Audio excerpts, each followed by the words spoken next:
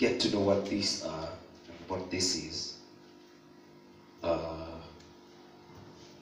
yes, that's what I want us to talk about today.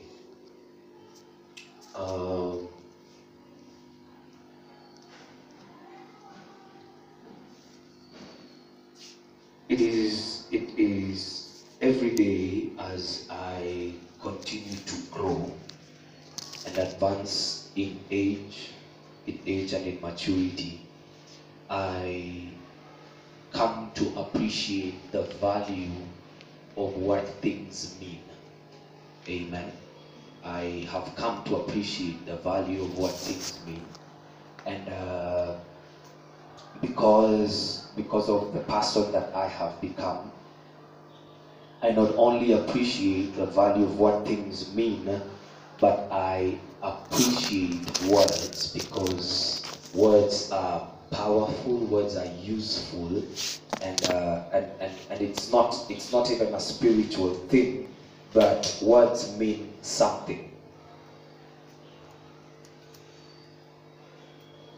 The putting together of a sentence is a combination of words, nouns, verbs, adjectives, pronouns, all put together so that one can communicate and deliver a message. That is the meaning. That is the whole essence of a language. The whole essence of a language is that we can understand one another. And words are not. I continue to know that words are not just standalone. Words make phrases, and phrases have different meanings. The way one word is put in different sentence, depending on what comes before it or what comes after it, it delivers a different meaning. And all this I really appreciate. One of the things that getting into a serious relationship for me has done, I have come to value what communication really is, and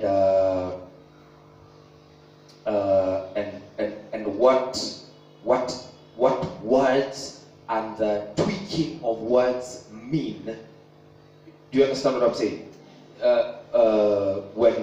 When someone can say something and then in the next minute put it in a different way, or add just a single word or a comma before a word, and it changes the entire meaning of what that person was saying. And most of us are tricksters when it comes to using words. Amen. Okay, you say amen to that. Most of us are very tricky when it comes to using words, because we have discovered how to get ourselves out of trouble by saying the same thing differently. And all the culprits smiled. We have understood that it is easy to get yourself out of an argument by just changing a question mark into an exclamation mark, or changing a question mark into a full stop, and it doesn't become a question, it becomes a statement, or vice versa. And that changes the entire paradigm of what you were talking about. Why am I talking about this? I'm talking about this because as Christians, do not be dismayed. As Christians, as believers, we have formed a language of our own, and in the urban Christian setting, it's called Christianese. Okay? It's called Christianese. It's a language that only Christian people understand. And it does not only, it goes further. Like, there are levels to this language depending on how spiritual you are. You understand what I'm saying? Umekumbuka liani? Umekaa ukakumbuka ikitu haijaisha. Anyway, so as we have formed this language, this Christianist language, as I continue to grow in the Christian faith, I come to understand that some of us and most of us do not know what certain things mean, but because we have found people saying them, we join them and we say them. All right? Then what does amen mean? Huh? Okay. What does hallelujah mean? You don't know. It's a praise word, but you're not so sure. What does hallelujah mean? Praise God. What does hallelujah mean? See, Mumbo does not. What does hallelujah mean? Praise God. Hallelujah.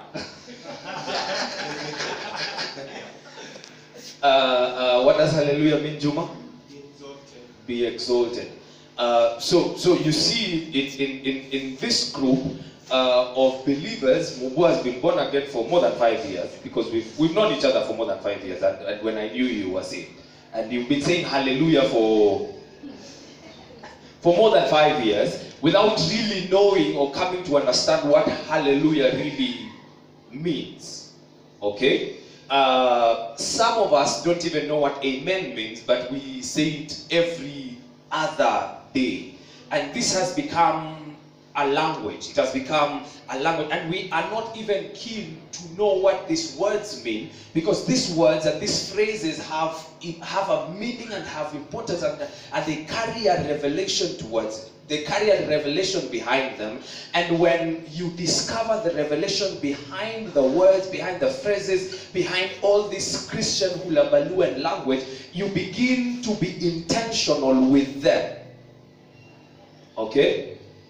I don't know if hallelujah means be exalted, but I know it means hallelujah is the highest praise. It is the highest level of praise. So you can give praise, but when it comes to hallelujah, it is the highest level of praise. You can check. So this is why this becomes why we are not enjoying, or why we are not living in total fulfillment, because we have entered into a life and we have chosen not to educate ourselves about the life that we are living. So certain things we say because they are just said. Okay?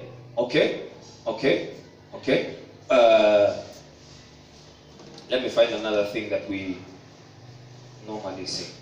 Okay.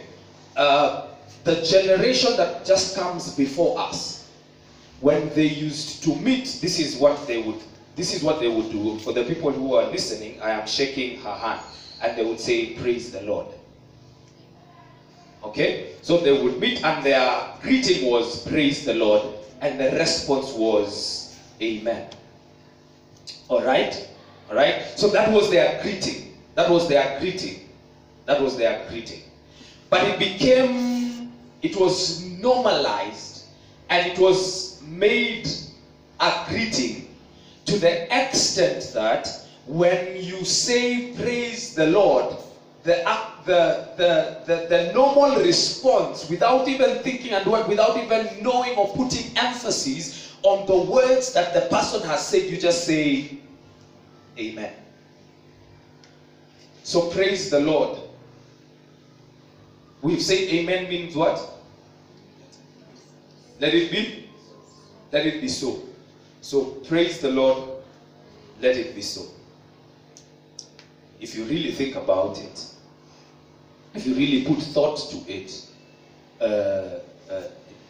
it doesn't quite add up. You get what I'm saying? But it was now normalized. It was a system that was normalized, and that became a greeting.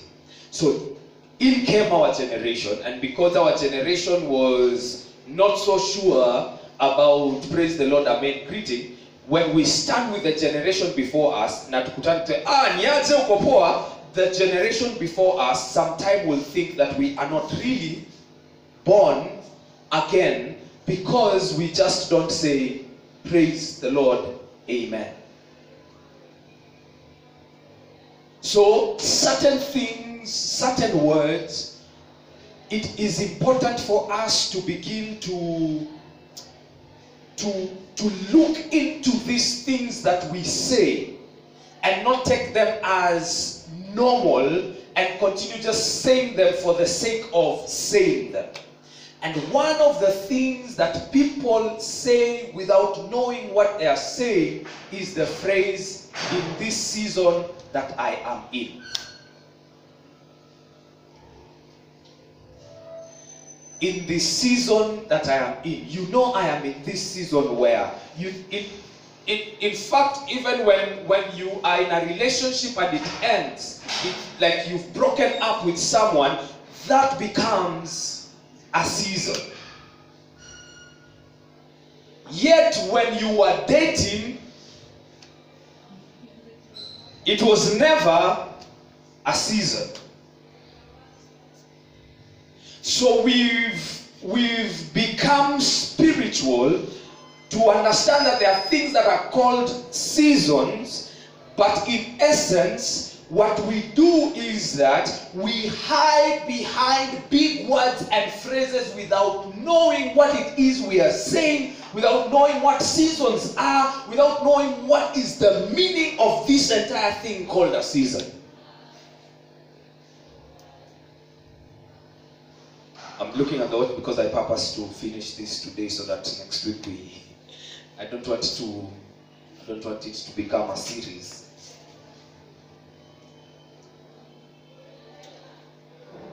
So everyone is in a season.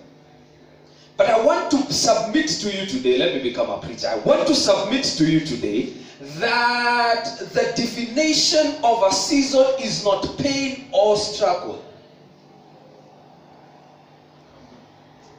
Because every urban Christian believer, every spiritual man, woman, whenever, commonly, for them that lack understanding, commonly, those that are in season are in tough times. It has been a while since I had someone who is in jubilation tell me in this season that I am in.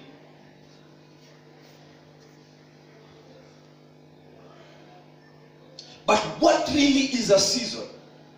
Are there seasons to begin with? And if they are there, for what are they meant to be? Like, what is the essence of having a season? What is the essence of having a season? What is the essence of having a season? Is it just so that you can sound like you know your stuff? Like you know what it is you are saying in front of people?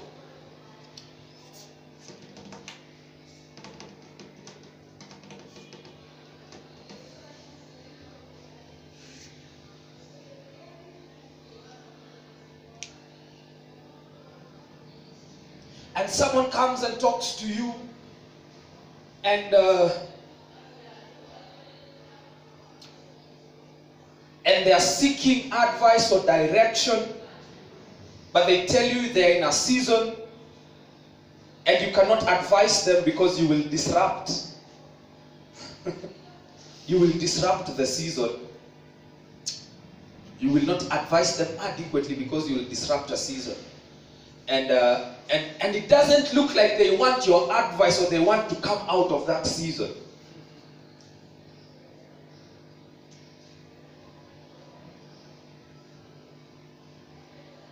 When you Google the word season, what comes up most of the time is summer, winter, autumn, and spring. These are 4 seasons in a year that in 1 year, depending on how the earth revolves, depending on that kind of science, it decides whether it's winter or summer but it takes a lot. And winter does not happen for a day, and then the next day it's summer, and then the next Wednesday it's it's winter again, and we are back and forth, and we are confused there. Like, is it winter? Is it summer? Do I come out with an umbrella, or do I wear my tank top? Will I wear my vest and then get to town and then it's winter? You understand what I'm saying? Like, nimetoka huku nimevaa kabuti cause ni baridi, boots nini, alafu nikifika town hivi winter will decide, I'm not a season anymore, I'm done, I'm finished for today. And in the middle of the day summer strikes, alafu kunapata mtu amebebana na paka nataka kwenda kununua open shoes juu imekuwa too hot, I can't wear my boots. It doesn't happen like that. But our seasons as believers are hourly, daily, na ikienda sana weekly. Na ukishapata boyfriend imeisha.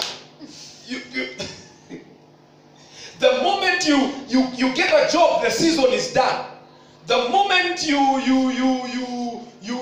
find what it is you thought you were looking for, the season is done, finished.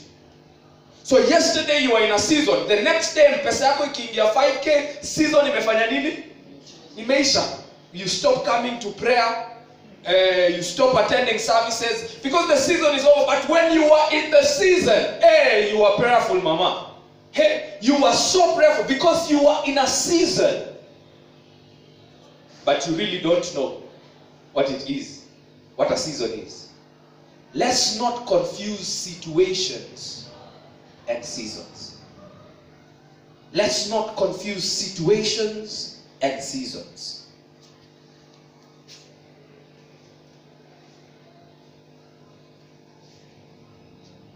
Seasons have purpose. They are not just there to be named and to be seen. They have a purpose. Every season has a purpose.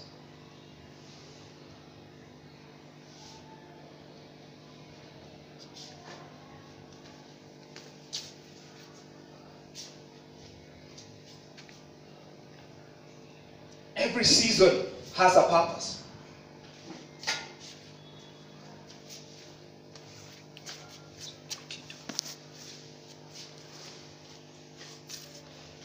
And for you to accurately say you are in a season, you have to have discovered the purpose of the time you are living in. Because at the end of a season, the purpose must be fulfilled.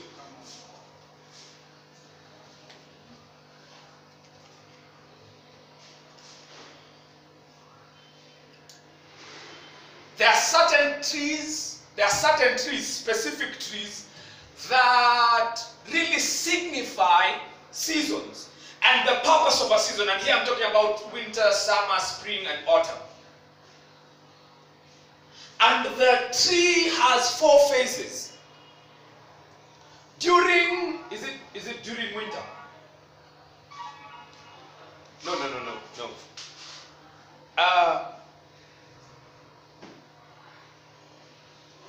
During winter, it's green.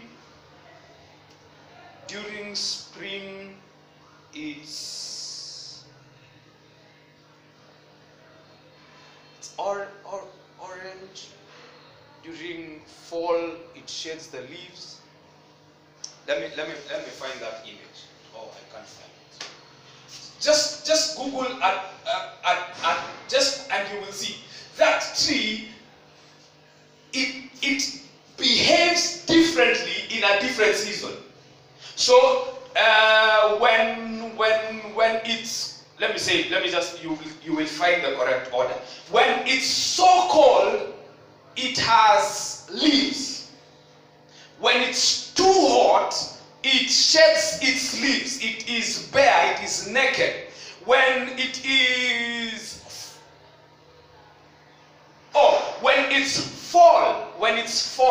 autumn, the leaves begin to fall. And then when it is too hot, it ends up not having leaves. It is bare, naked completely. And when it is spring, it is very colorful. When it's winter, it's green. It's very colorful. The same tree shows you that every season has a purpose. And it adapts differently to every season that comes to it. It adapts differently to every season. If it does not adapt differently, then it cannot survive the season. So you would think that the tree has dried up, but the season, it is adapting to the season. Because seasons have purpose.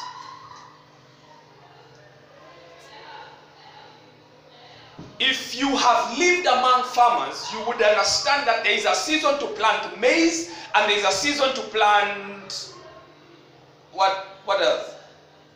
Wheat. There is a season where mangoes are ripe and mangoes are there, and there is a season where plums are there and pears are there, and there is a season for with technology nowadays. There is no season for potatoes or something. Like we have discovered ways to make seasons because of technology. But that's the essence. You understand that you cannot go to Kitui in August and ask for mangoes. You can't. Because every season has a purpose. And it is signified by what comes forth. Even the earth knows how to respond to seasons.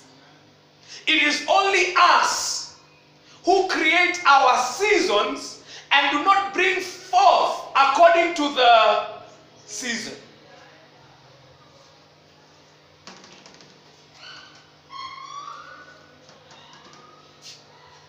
All right? Let's put some definitions. These are not dictionary definitions. These are just my definitions. Seasons are an accumulation of time and happenings. They are accumulation of time and happenings.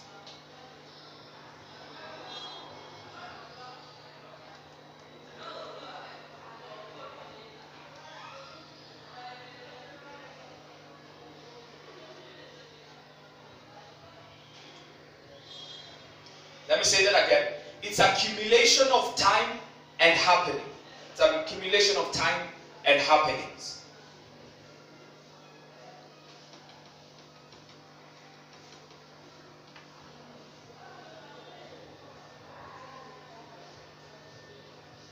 Seasons are moments in time.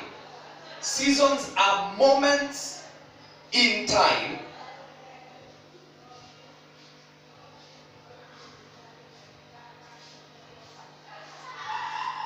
Seasons are moments in time that have windows to make something or things happen. Seasons are moments in time that have windows or opportunities to make something or things happen.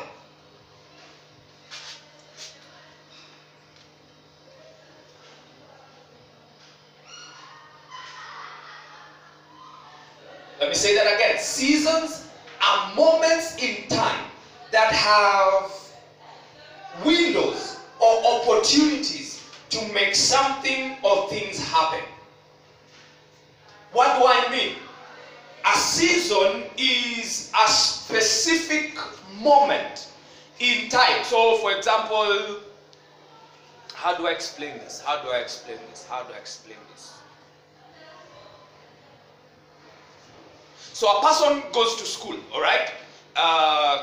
Class 1, class 2, class 3, class 4, class 5, class 6, class 7, class 8. And then at a specific time, at a specific moment in time, there is an opportunity for them to finish school.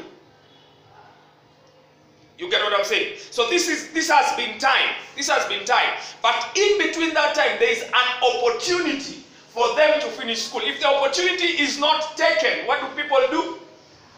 They repeat. Moments in time.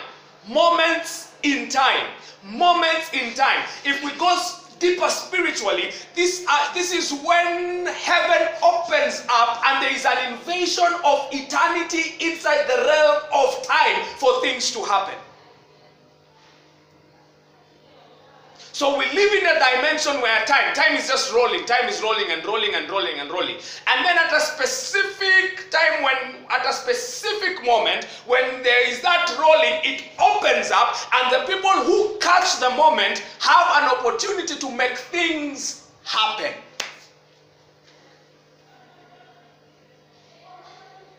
And that's why I say it cannot be a season every day. Every day you cannot be in a season.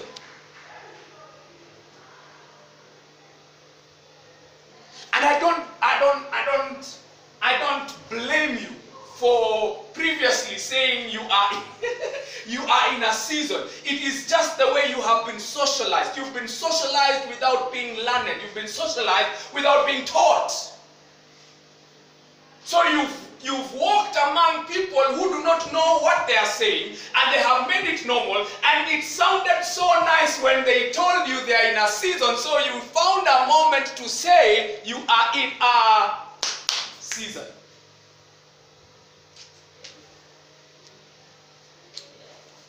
Amen? But thank God we are here. All of us have been there. All of us have had useless seasons. Even if you are not bold enough, or you are too proud to come out and say, I'm in a season. At some point you told yourself, you know, manze, hii season itaisha.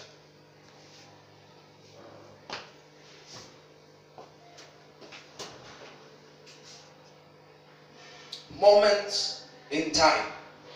Moments in time.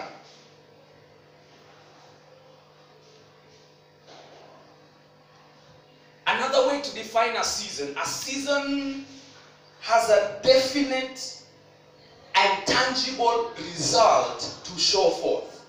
A season has a definite and tangible result to show forth.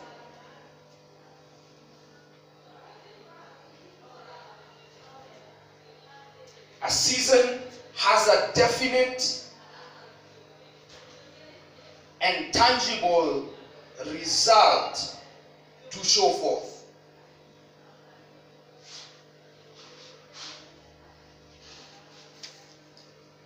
Like I have told you, you see the picture of the tree, you can go and Google it, you will see. When the leaves fall, it is a definite and tangible result that a season is happening. And if that does not happen, you will hear people complain. And people will say something different has happened. Something different has happened because today our trees are not shedding leaves. But a season must have a definite and tangible result to show forth.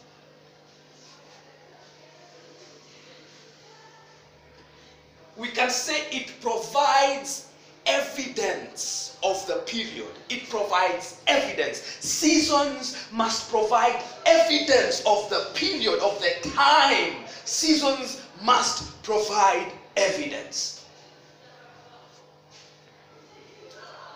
Blessed be the name of the Lord.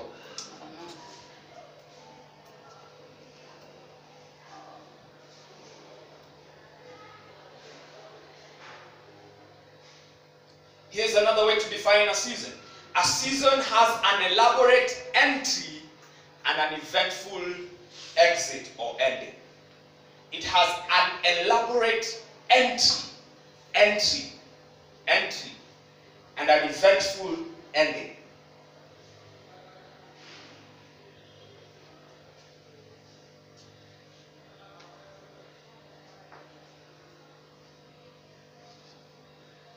Let me say that again. A season has an elaborate entry and an eventful ending.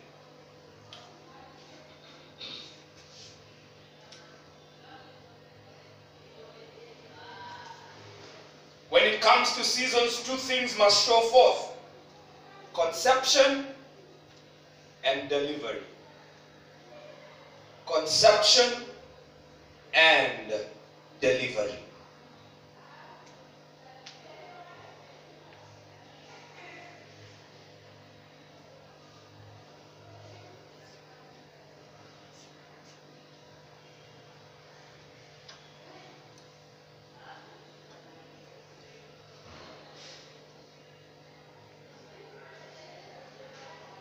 Because from the realm that we sit in, seasons are structured in time. it would be impossible for us to understand seasons without understanding time. All right?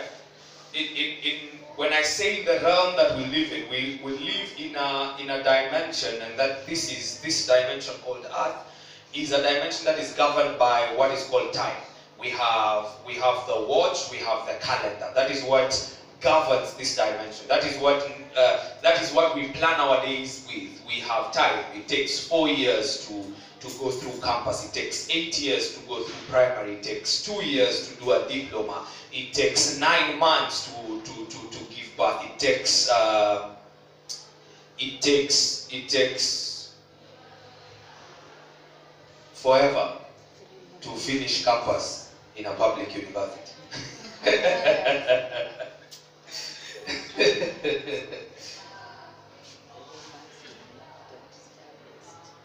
But seasons are structured within time. For us to understand time, we have to understand two definitions of time. And the two definitions of time in the Greek, it's called chronos and kairos. I don't want to dwell so much on Greek. I just want to dwell in the little English I know. But I want to bring something to your understanding. So chronos is the sequence of time. Chronos is the sequence of time. That's where we find the word chronology. Chronology. Chronology is a documentation of time. That's where the book of Chronicles comes from.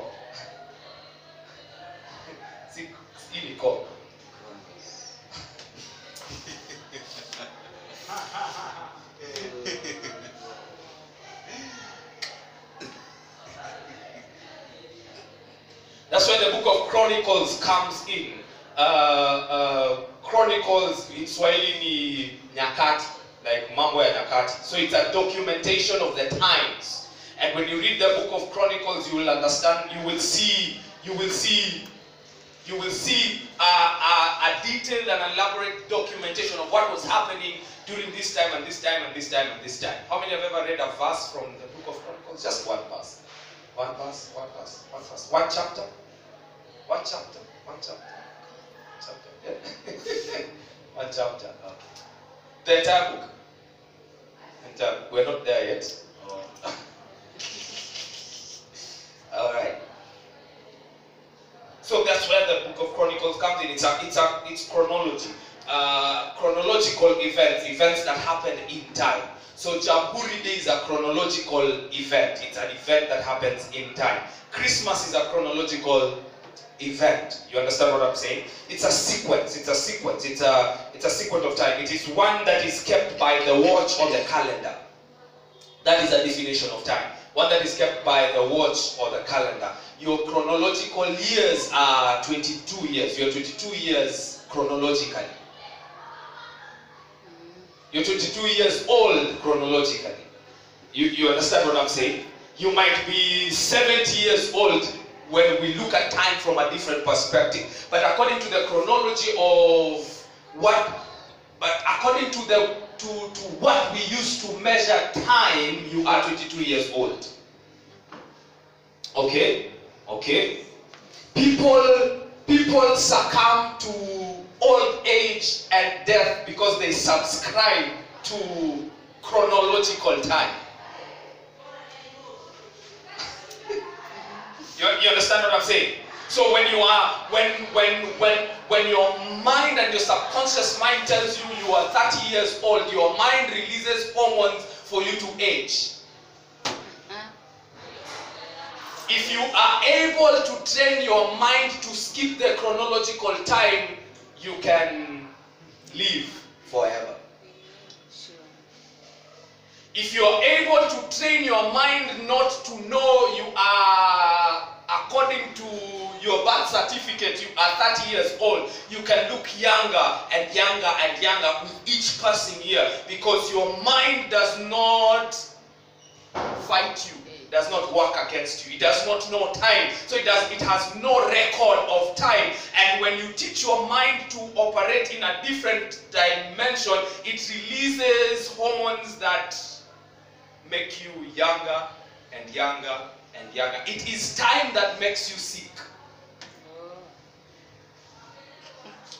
It is time that makes you sick. Can I give you an example? Don't kill me. Don't kill me. It's a very touchy example. Very touchy example. What happens monthly to you? You have been situated. Your physique, your entire well-being has been situated to know that at the time you have a flow, your body has to have cramps. It is chronology that makes you sick. It is chronology that brings pain to you. If you are able to get out of that time, then you will avoid cramps. It is chronology that makes women have labor. Pain.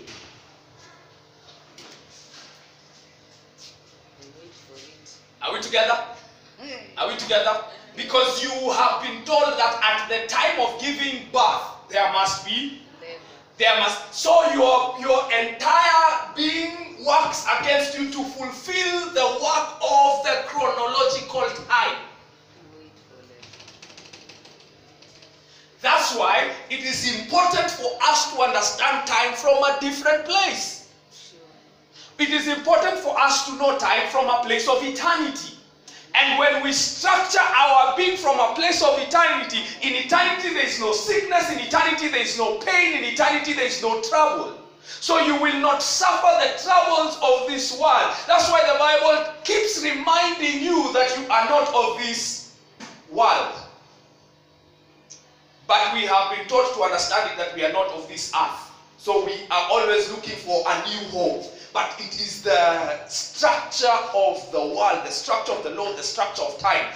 Time is a subject, it is an entity of the law. Time is a servant of the law.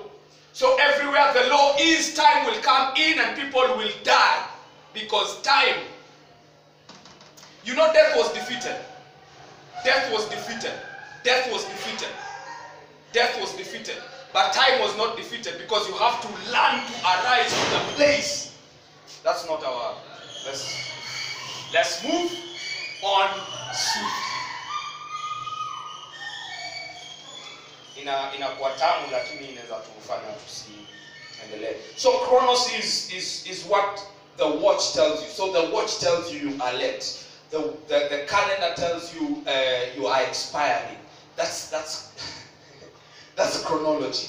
It's chronology. It is chronology.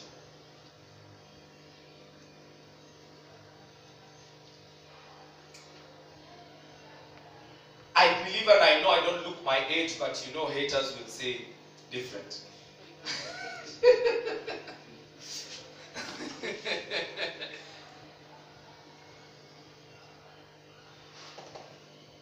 So you move on.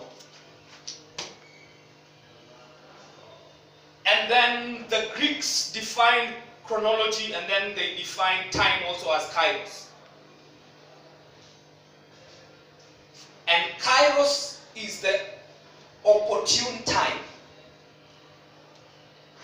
Chronos is the chronological time. Kairos is the opportune time. We can say kairos is a moment within chronos. Kairos is a moment within chronos. And then complete the sentence saying kairos is a moment within chronos that's ripe for action.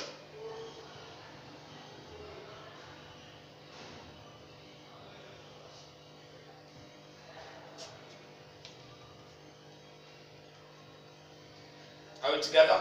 It's a moment within chronos that's ripe for action.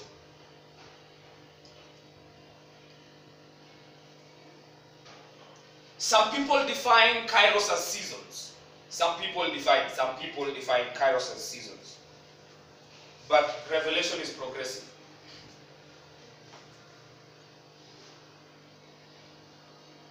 define Kairos as a moment of conception. It's a moment of conception. For me, it is not a season, it is a moment of conception. And what did we define a season as? We defined a season as something that has conception and what? Delivery. So, these are just the examples that are coming in today. You will forgive me. When a lady is ovulating, that's a Kairos moment.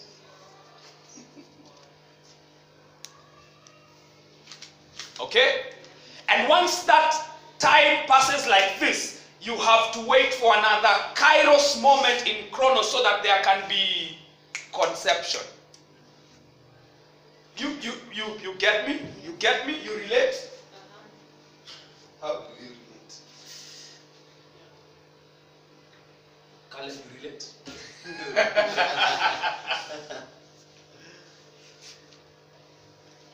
When that time of ovulation has come, it is a moment that is ripe for conception. It is a Kairos moment. It is a Kairos moment. It is an opportunity for action.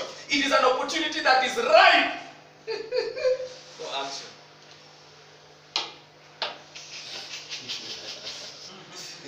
It is absolutely ripe for action.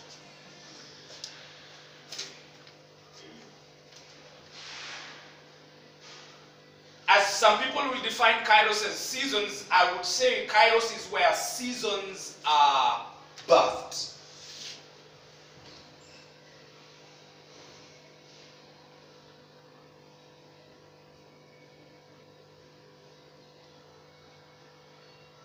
So there has to be a Kairos moment. There has to be a Kairos moment for you to enter into a season. And remember, when a Kairos moment comes, it's an opportunity for a season to begin, but the opportunity can pass without you getting into that season because you did not realize this was an opportune moment to get into that season.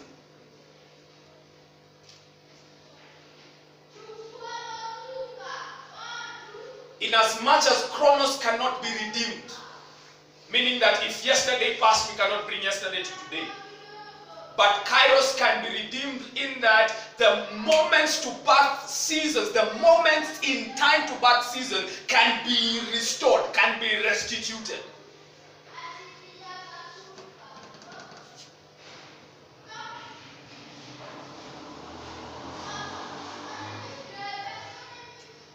I like that definition of Kairos. Kairos is where seasons are birthed. It is where seasons are birthed. I told you and I said that for a season to be a season, it has to be, I'm looking for it, there has to be an elaborate entry. There has to be an elaborate entry into the season. An elaborate entry into the season. And what ending? Eventful ending. So if we use the example of ovulation, it is at that Kairos moment that conception happens, and at the end of that season, there's an eventful ending where a child comes forth. A delivery is done. Hallelujah. Amen. Are you learning something?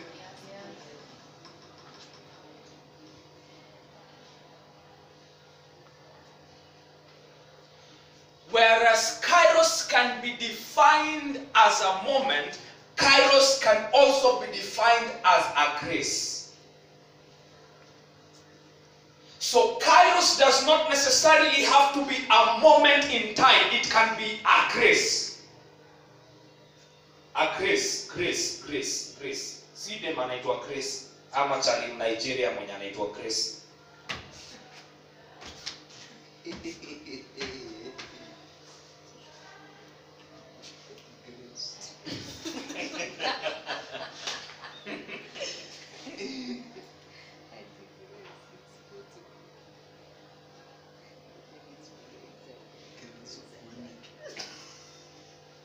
So Kairos can be defined as a grace, a grace. So grace can come in.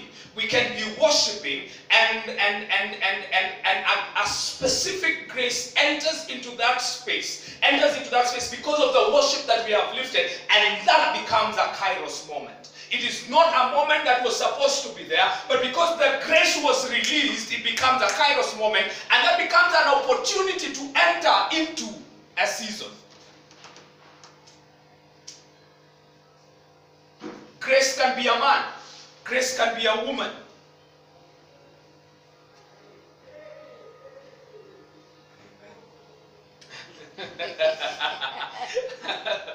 According to the example before, it sure can.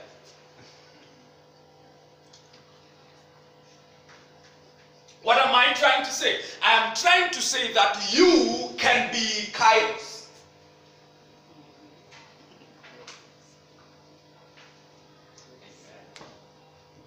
You can be a moment in time where seasons begin. So si lazima kila time uko unapitia season. You can be a person who, when he enters into a space, leads people into seasons. Opens up seasons for people.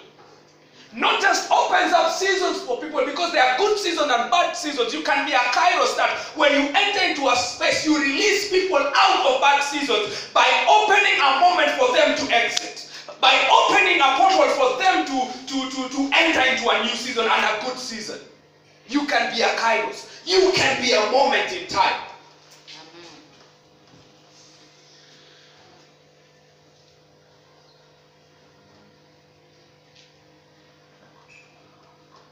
So whereas Kairos can be a moment, Kairos can be a grace. I've gone ahead of myself. It can be a grace. You remember Genesis 26:12? Do you remember it? Look at it and then you will remember it. This is the story of Isaac, where he planted during famine, during drought and famine. That was grace. That was grace. Because in that season, nothing would grow. In that season, nothing would grow. But there was a grace that was given to Isaac, a Kairos moment. And because he realized a Kairos moment and was obedient, he planted during famine. And in that same year, he reaped 100-fold. Meaning that there was a grace, there was a moment that disrupted the season that was there. There was a moment that ushered Isaac into a new season. A grace is a Kairos moment.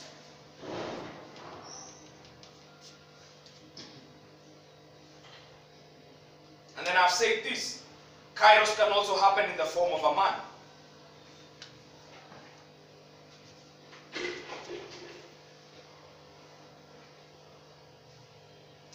There are those among us who are portals. There are those among us who are moments in time. I decree that in every place you will step, in every area you will step, you will be a moment in time. Amen. You will be a moment in time. You will be a moment in time. You will be one who enters into place and disrupts season, because you come being a moment in time. A moment, disrupting bad season, leading people into good seasons, leading people not necessarily into bad or good seasons, but leading people into seasons that they need to be in. In fact, at this very moment, this is a Kairos moment. This is a Kairos moment. This is a Kairos moment. This is a Kairos moment. This is a Kairos moment. This is a moment of conception, a moment of inception, where you can walk out of this place and confidently tell someone, in the season that I am in, because you have entered a season. You have entered a season. May this word become seed. Amen. May this word become seed. Amen. May this word become seed. Because this is a moment, and we are ripe in this very moment. The word of God consummates. It is consummating with us right now. And there is a conception that is happening. There is a conception that is happening. There is a concept. I'm saying that there is a conception that is happening.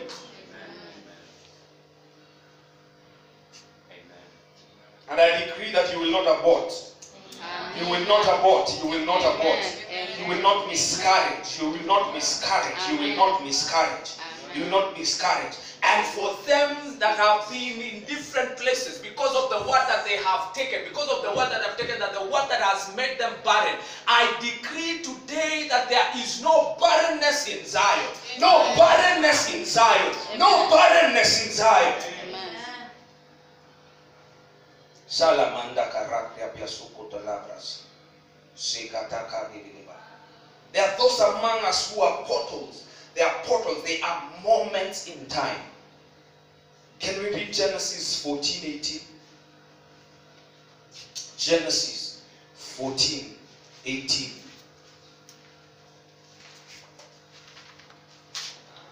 Genesis 14:18. For our people on Zoom, this is a moment in time. This is a moment in time. This is a moment in time. I decree that. It is a moment in time. It is a moment in time. This is a Kairos moment for you. It is a moment. It is a place of inception. Receive it in Jesus' name. Amen. Receive it in Jesus' name. Amen.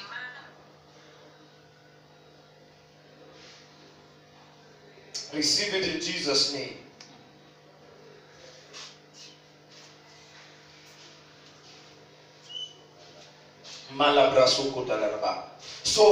So Kairos, let me emphasize on this. Kairos is not a season. It is a specific time for you to enter into that season. For you to enter, it is when an opening comes. It's when an opening comes. In the same way, because Kairos leads you into it, Kairos can be an elaborate end where it brings you out of a season. Especially seasons that are surrounded by suffering, seasons that are surrounded by no breakthroughs, no favor. Kairos can be that moment where it leads you out. So can be a man. A man comes and he speaks a word, and from that moment breakthroughs and favor come upon you because he is a Kairos moment at that specific time. And God will always send you a Kairos every time. Every time he needs you out of a season. You remember Moses? Moses was a Kairos to the children of Israel. God says, I have heard the cry of my people. And he takes Moses, protects Moses from when he was a child, protects him when he was about to die, takes him out. And when the time is right, he becomes the moment to lead the children out of captivity. We will look at it. But on the other hand, Joseph was also a Kairos. Joseph was also a Kairos. Genesis 14.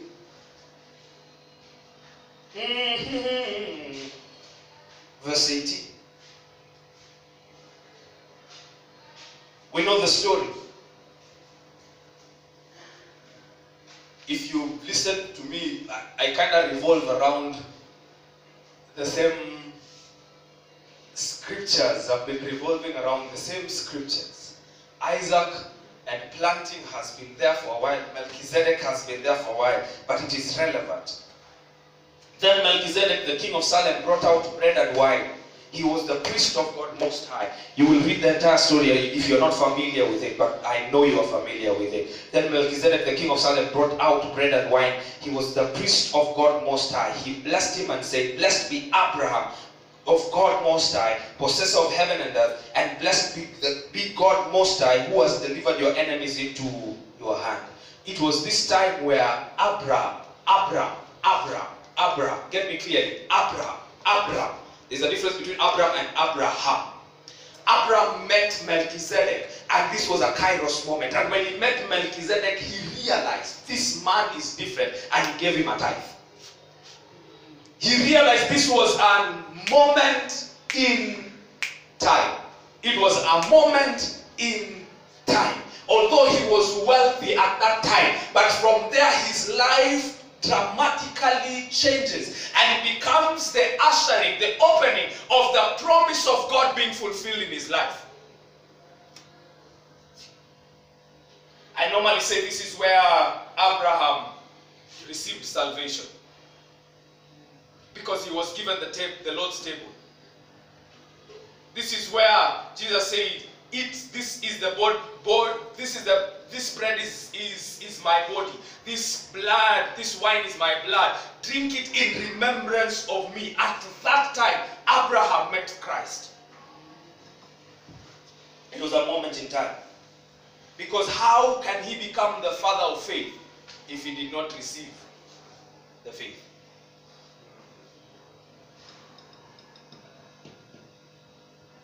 He was not just the father of faith because he believed and akaacha watu wao akaenda. No, it had to be sealed. It had to be because it's covenantal. There had to be blood. There had to be blood to make the covenant sealed. Let's go to John 4. John chapter 4. And now I understand why God instructed me to pray today before I prepared. I fully understand. Therefore, when the Lord knew that the Pharisees had heard that Jesus made and baptized more disciples than John, though Jesus himself did not baptize but his disciples, he left Judah and departed again to Galilee. But he needed to go through Samaria. So he came to a city of Samaria which is called Sychar.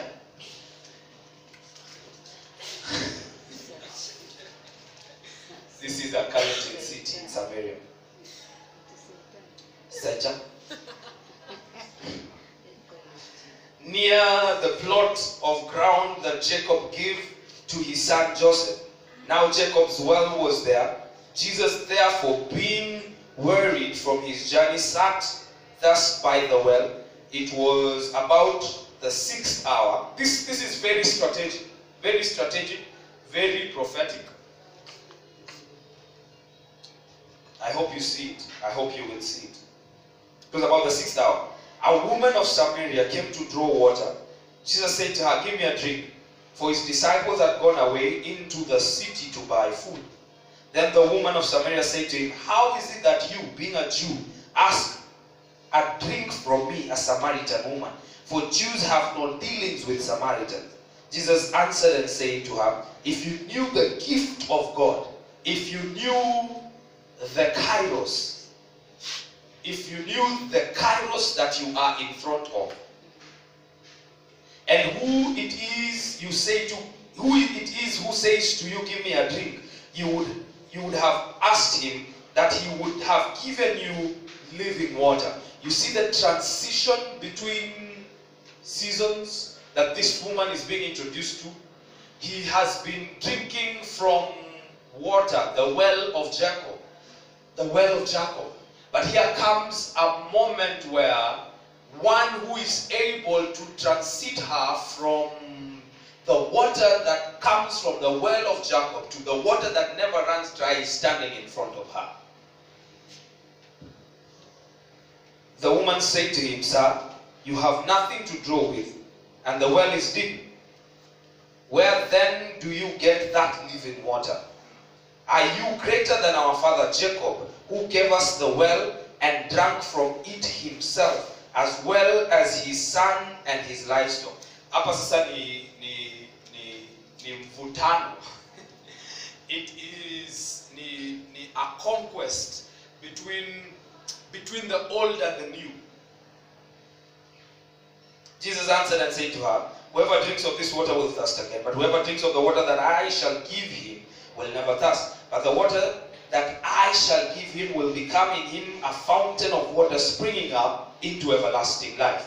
He is portraying the conception and the delivery of what he wants, of the season that he wants to usher the woman into.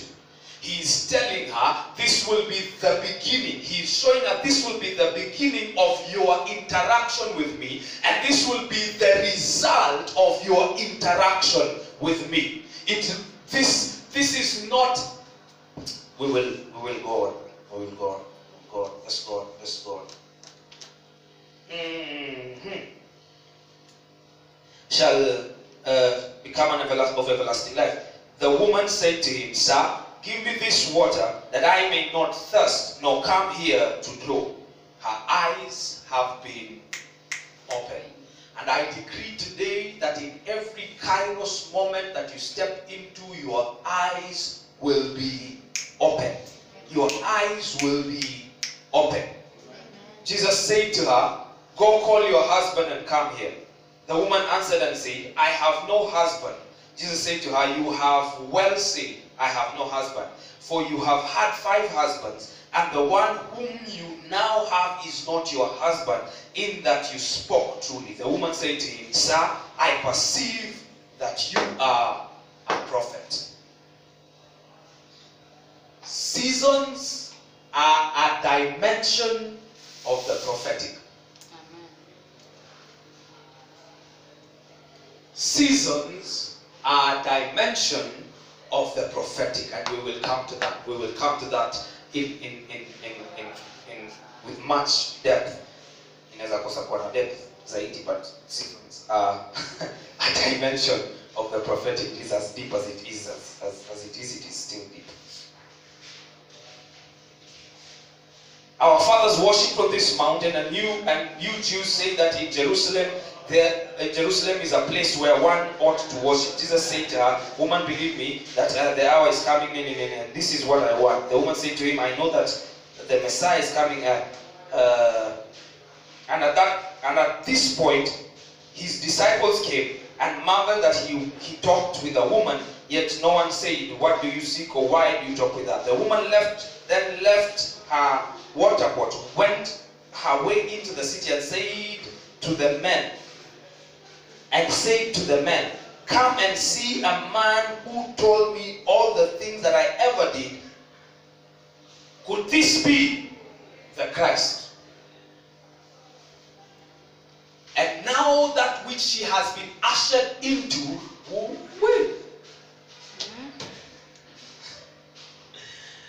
begins to come forth. It begins to come forth. Wow. I really didn't want to move to next week.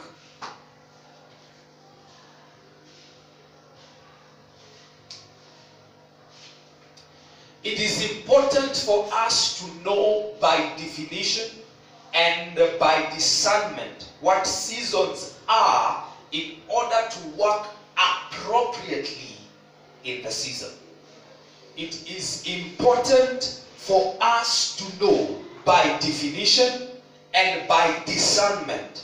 So when you say you are in a season, you know exactly what you are saying. It is not like how our friend here has been saying hallelujah for the past I don't know how long, and yet they don't know what they were saying. So it is important for us to know by definition what seasons are, and by discernment what seasons are. By definition, it will help us be intentional. It will help us understand certain things. By discernment, it will help us know what to do.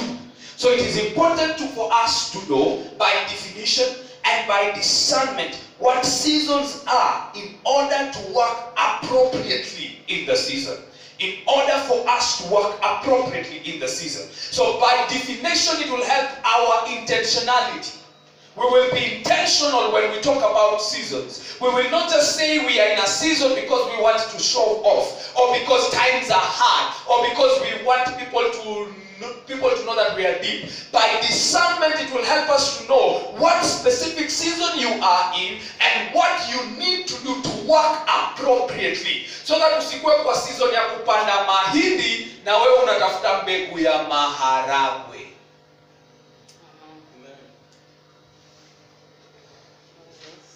Usikuwe kwa season enye unahitaji kutafuta tractor na wewe unaenda kununua nini? Jembe.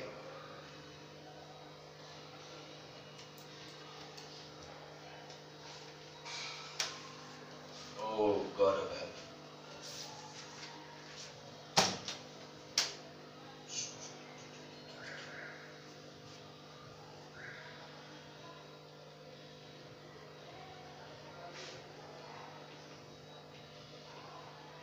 Let's stand up.